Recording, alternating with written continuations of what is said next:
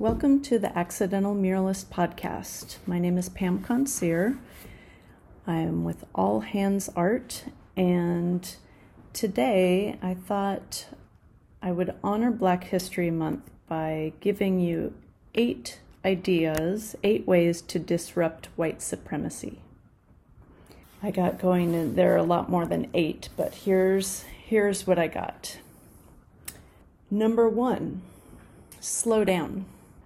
White supremacy likes to quantify and measure everything in terms of productivity.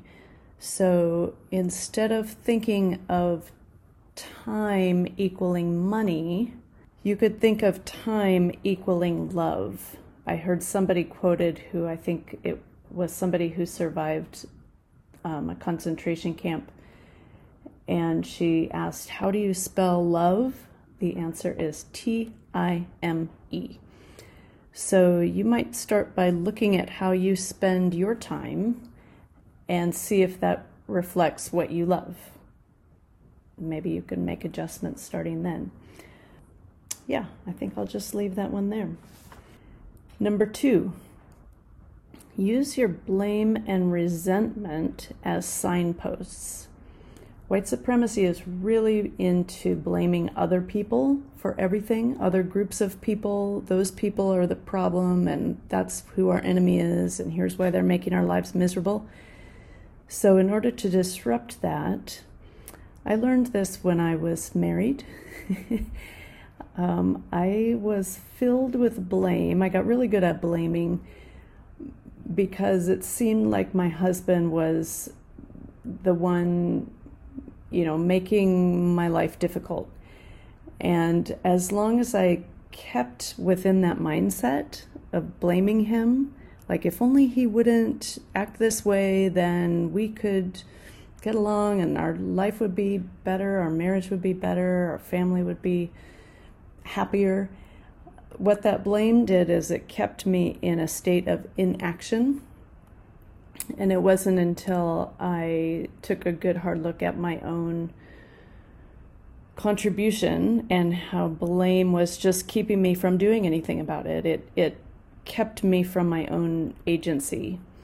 So once I realized that I could do something about it, I got a divorce. That was how I changed the situation and got out of blame. You don't have to be that drastic, but anytime you feel yourself blaming somebody else or some situation or some group of people, use that to take a good look at yourself. Use it as a mirror to look at what you might not be doing in your own life to change the situation that is causing that discomfort and that blame. Another super useful tool is resentment. I felt a lot of resentment in my former work life. I was a school teacher and I loved it in many, many ways. It was a great career and I had a good community, and I felt really committed to the families that I worked with and to my colleagues. But I would get really resentful of all the work that it took and the work I had to take home. And I was teaching kindergarten, which I don't want to feed into that stereotype of like, oh, kindergarten's easy and the higher you get in grades, the harder the job is, because I would argue that that is not the case. I was resentful, for example, of how little planning time kindergarten teachers got. We got like 1 hour a week, if we were lucky, to plan every subject for all day. That made me resentful. I would be resentful of, not getting enough support. We didn't have enough support services for teachers and for students, and that would make me resentful because it all fell on me.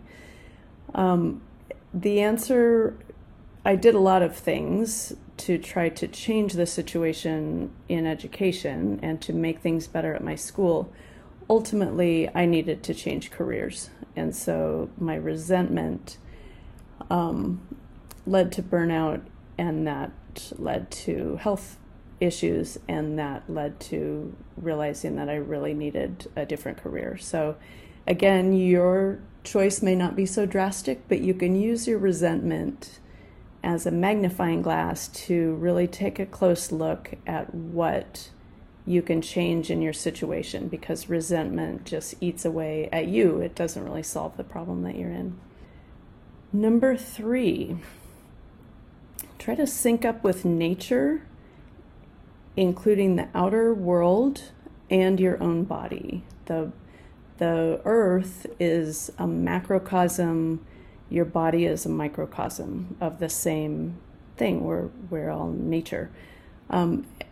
White supremacy loves to commodify nature and break everything into pieces and separate the head from the rest of the body and put the mind as superior to everything else, and reason and rational thinking, and the white supremacy loves to commodify natural resources and strip mine this and sell that, and use pesticides and grow this, and sort of treat nature like a factory to keep extracting things from, and use bodies like factories to keep extracting things from, and to make hierarchies where these bodies are worth more than those bodies, and these bodies are good for labor to serve us, and those bodies are worth more because they are beautiful and white, and we'll put them on pedestals, and so on. So what you can do to disrupt this system is to try to sync up with nature. There's a lot of ways you can do that. You could start tuning into the phases of the moon, like pay attention to when it's a full moon and just be aware of that, and try to find the moon and just make that part of your day, knowing what cycle the moon is in. Same thing with the sunrise and sunset. You could get up early and watch the sky turn light and notice when the birds start flying around, and at the other end of the day, pause and watch dusk turn into dark, and thank the day for what it's brought you, and acknowledge the night. Welcome the cold in wintertime, rather than resisting it or resenting it. Just light it up with candles and warm blankets, and just understand that winter is a time to look inward, maybe sleep a little bit more, rest a little bit more, eat hearty soups, and things will cycle back out in spring and summer when the world becomes more active. But that's a necessary part of the cycle. It's not all meant to be methodically the same, like white supremacy might want us to squeeze every last inch out of every time of the year, but that's denying the natural cycles of things. So sync up with nature, and understanding that that's how nature stays balanced, is by having these cycles, and honoring those cycles can help us stay balanced as well. Number 4, listen to and learn from those with less privileged identities. I know that for me, this is a tricky one sometimes, because I want to make sure that everybody knows I'm a really good ally and I'm being super conscientious. And sometimes I find myself getting defensive or wanting to explain that, no, actually, just showing how aware I am.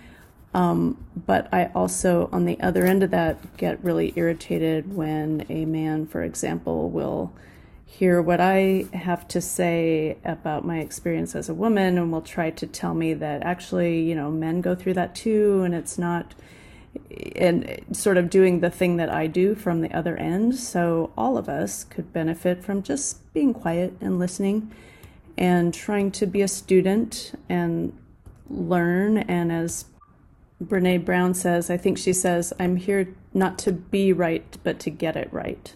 Something like that. We can recognize that we have things to learn. White supremacy likes to know all, be the authority on everything, not feel the need to listen to other people's opinions. And if we want to dismantle it, we really need to just be quiet and listen to those who belong to groups that are more marginalized than the ones that we belong to. Yeah, just work on listening without needing to insert yourself and your opinions into the middle of it. Number 5, make things with your hands. Of course, this is one of my favorites. I would say preferably without the use of a lot of technology. I understand digital art is a thing, but I don't know that there's anything that replaces just holding materials in your hands, whether it's sewing a quilt or painting a picture or planting seeds in the ground or chopping vegetables into the soup pot or hammering nails into the wood or shaping clay into a bowl. Make something with your hands, because that's a way to center yourself. And white supremacy would love you to be off balance and feeling broken so that capitalism can sell you things to fix yourself. Using your hands to make things kind of taps you into your own humanity and creativity, and it's very healing. I could say a lot more about that, but I think you probably have heard me talk about that before. So make things with your hands. Number 6, wonder and wander. I just like how those words kind of go together. Let your mind and your feet travel without a timer, without needing to measure how far you ran that day, without berating yourself for daydreaming, without worrying about being productive and like, oh my God, I'm wasting time because I just sat there watching the birds outside. Like, that is an awesome use of your time. Such a good use of your time. White supremacy would have every minute of your day be measured and quantified and judged for how useful it was. Did you commodify that minute? And this is something we would do well to break free of. So to disrupt white supremacy, daydream. Please go out for a walk and just wander around the neighborhood and notice things. Let yourself rediscover awe. Just wonder about things. How did this get here? What does this thing do? And don't rush to Google to search everything. Just let your mind wander and be amazed at what, like how candles are made. That's so cool that somebody thought of this thing that could provide light, and, then slowly it wears itself away. That's pretty cool. Everything around us is really just kind of amazing. So slow down and notice the little things.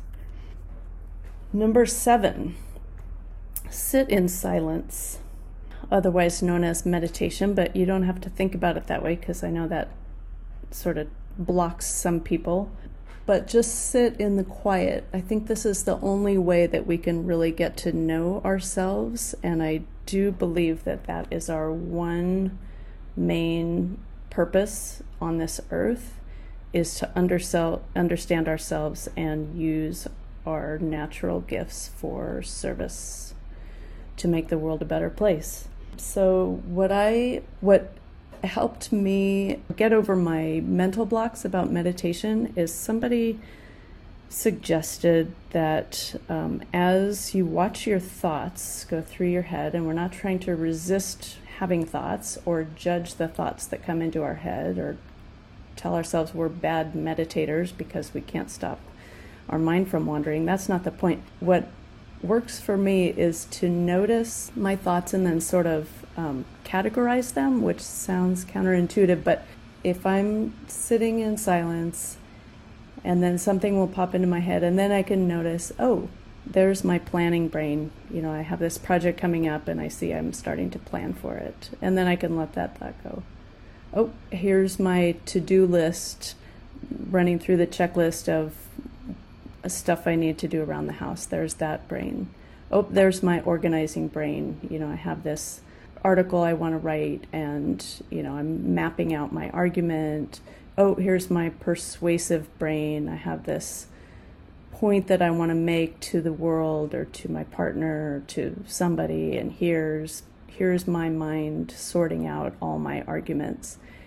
And when I can notice and sort of apply that type of label to them, it creates a little bit of distance between me and my thoughts. It reminds me that I am not my thoughts. I'm the observer of my thoughts.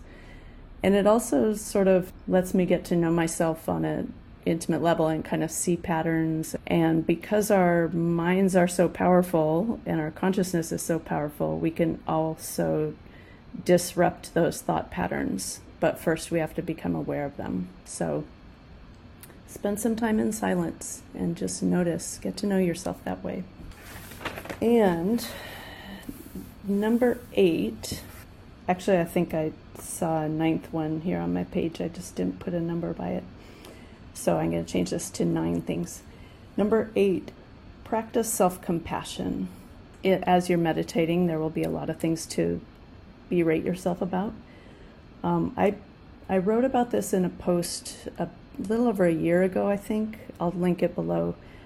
Kristen Neff is somebody who studies self-compassion, and it has been confirmed in research that, counter to what we probably grew up thinking, when we berate ourselves and just try to make ourselves work harder and shame ourselves for not doing better, and just when we are trying to treat ourselves like a evil slave driver taskmaster, that is counterproductive. It does not make us happier, for one thing, but it also doesn't make us more productive. It doesn't improve our performance. It usually does the opposite. But what can help is applying self-compassion, and she breaks it down in a very simplified way into 3 steps. 1, notice that you are hurting, you're suffering, or notice that you're berating yourself. There's something going on. So just paying attention is the first thing. Notice that there's something causing you discomfort. 2, recognize that because of that exact thing, that is what makes you belong to the human race. Welcome aboard. You're one of us. It actually makes you belong rather than making you, a freak. And then number 3, talk to yourself the way you would talk to a dear friend. I often I talk to myself out loud a lot, especially when I'm alone in my studio. And sometimes I say, I laugh at myself, hey Pammy, and it just takes the edge off of things. We're all doing the best we can, and we might as well acknowledge that, we're just trying. We screw up, and it's not that big of a deal. So talk to yourself like you would talk to a dear friend, not like an abusive, harassing person, because that is not helpful. And then I also wrote, and forgot to put a number next to it, find joy. Joy is about, I think I wrote about this last time, joy is about the most anti-white supremacist thing I can imagine in the entire world. Like, white supremacy and joy cannot even really be in the same sentence together, except for I just put them into one as opposites.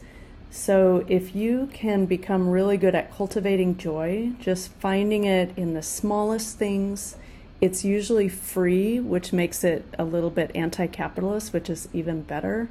I'm not talking about joy, buying a $48 ticket to a theme park. That's not the kind of joy that I'm looking for, although that might sound joyful because we haven't been able to do anything like that for a long time in this pandemic. But joy, just, like being entertained by the squirrels in the backyard that are doing incredible acrobatics on the fence or from rooftop to rooftop, or slowing down at a meal to just really enjoy the taste of the food instead of multitasking and watching the screen while you're eating and not really paying attention to what's going into your mouth. Notice, here's a good challenge for you. Notice when your body feels really good and healthy, like when sometimes my hips ache. So in the morning when I wake up and they don't, which is really most of the time, I usually give myself a little wow, my hips feel great today. And that's a little bit of joy, no pain. And I really go through most of my life without a lot of pain, so it makes me really bummed when I do have pain, and then that reminds me to really appreciate the times that I don't have pain in my body. So just find joy in the little things, the string of lights that lift your spirits a little bit. I'm big into lights and candles. The artwork that your kid made, or all the funny things they say, or the things your pet does that are just ridiculous. Because finding joy in those everyday little things is super anti-white supremacist. White supremacy just wants us to sort ourselves into who's better than who is better than who is better than who, and hustle for your worthiness and compare yourself to all the riches and beauty that person has that you don't have, and make you really discontent and want to buy more stuff to make you feel better and look better. And so joy is a very disruptive thing in a good way. So funny thing, but when I started editing this, I thought of something else that seemed really important to include, so I'm adding a number 10. Number 10, this to me might be the most important thing, is feel your feelings. If you need to do this in therapy, take that seriously and get the support you need, but we need to stop being afraid of our emotions. Our emotions, as Michael Mead, one of my favorite podcasters, says, our emotions are full of energy and information. Emotion, I think that's the motion part of the word, has energy in it. And they are messages from our true self, from our core. And to suppress them is to shoot the messenger and to miss the point of the message that our body or our true self was trying to convey.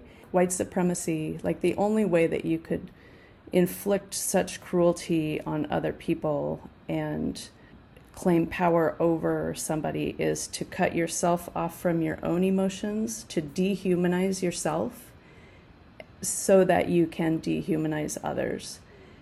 And we all fall in this scale somewhere.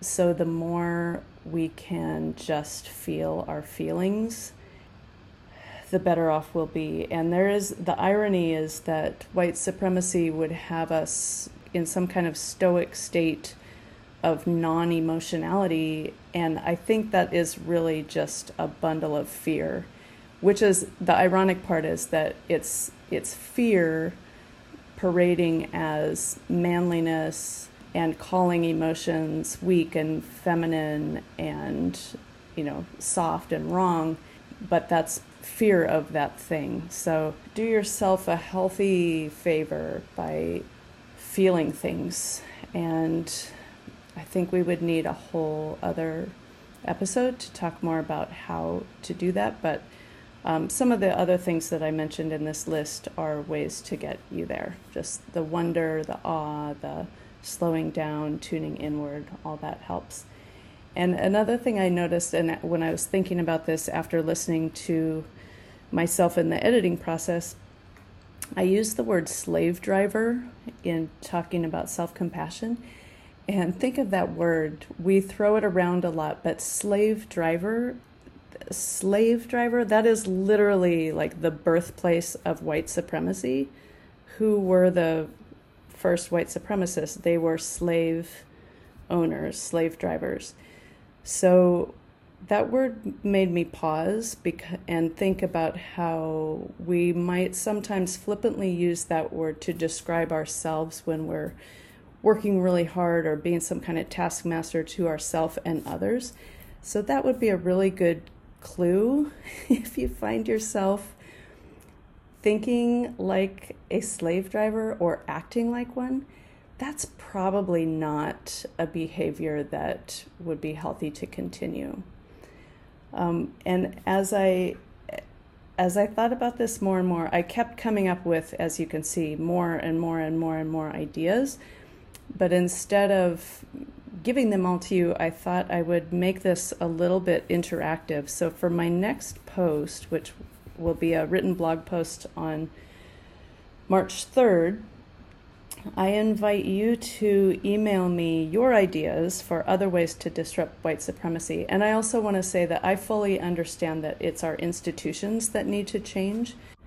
But I think if we can learn to recognize white supremacy in ourselves and heal that, That's the way we'll be able to see what needs to change in the world. So I'm not ignoring the fact that we have these giant institutional issues that we need to address. But when we feel powerless sitting in our homes, especially under a lockdown, thinking, well, what can I do to, this white supremacy issue is so huge, like they're storming the Capitol, and what's that about, and what can I do? This is what I'm trying to convey is here are 10 things you can do from, your own neighborhood and inside your own home and inside your own body, and that can ripple outward and show us what exactly needs to change. And I don't know if the institution can change without us changing individually. So I want to invite you to brainstorm more ideas of how to disrupt white supremacy. You can email your ideas to me, pam@allhandsart.com. Or if you're listening to this podcast on my website, you can leave a comment below.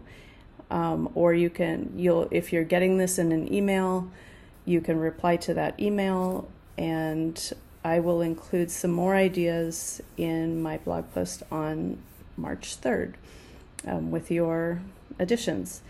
So this is picking up the spirit of last year's theme of imagination, and let's engage our imaginations and think of thousands of ways that we can disrupt white supremacy. It's really the only way we're going to move forward in this country, and all be healthier for it. Thank you for listening. I'm Pam Consier. All Hands Art is my business name, and this is the Accidental Muralist Podcast. And if you found this episode useful or interesting, I hope you'll share it with a friend, and make sure you're signed up for my email list, which you can do on my website, allhandsart.com.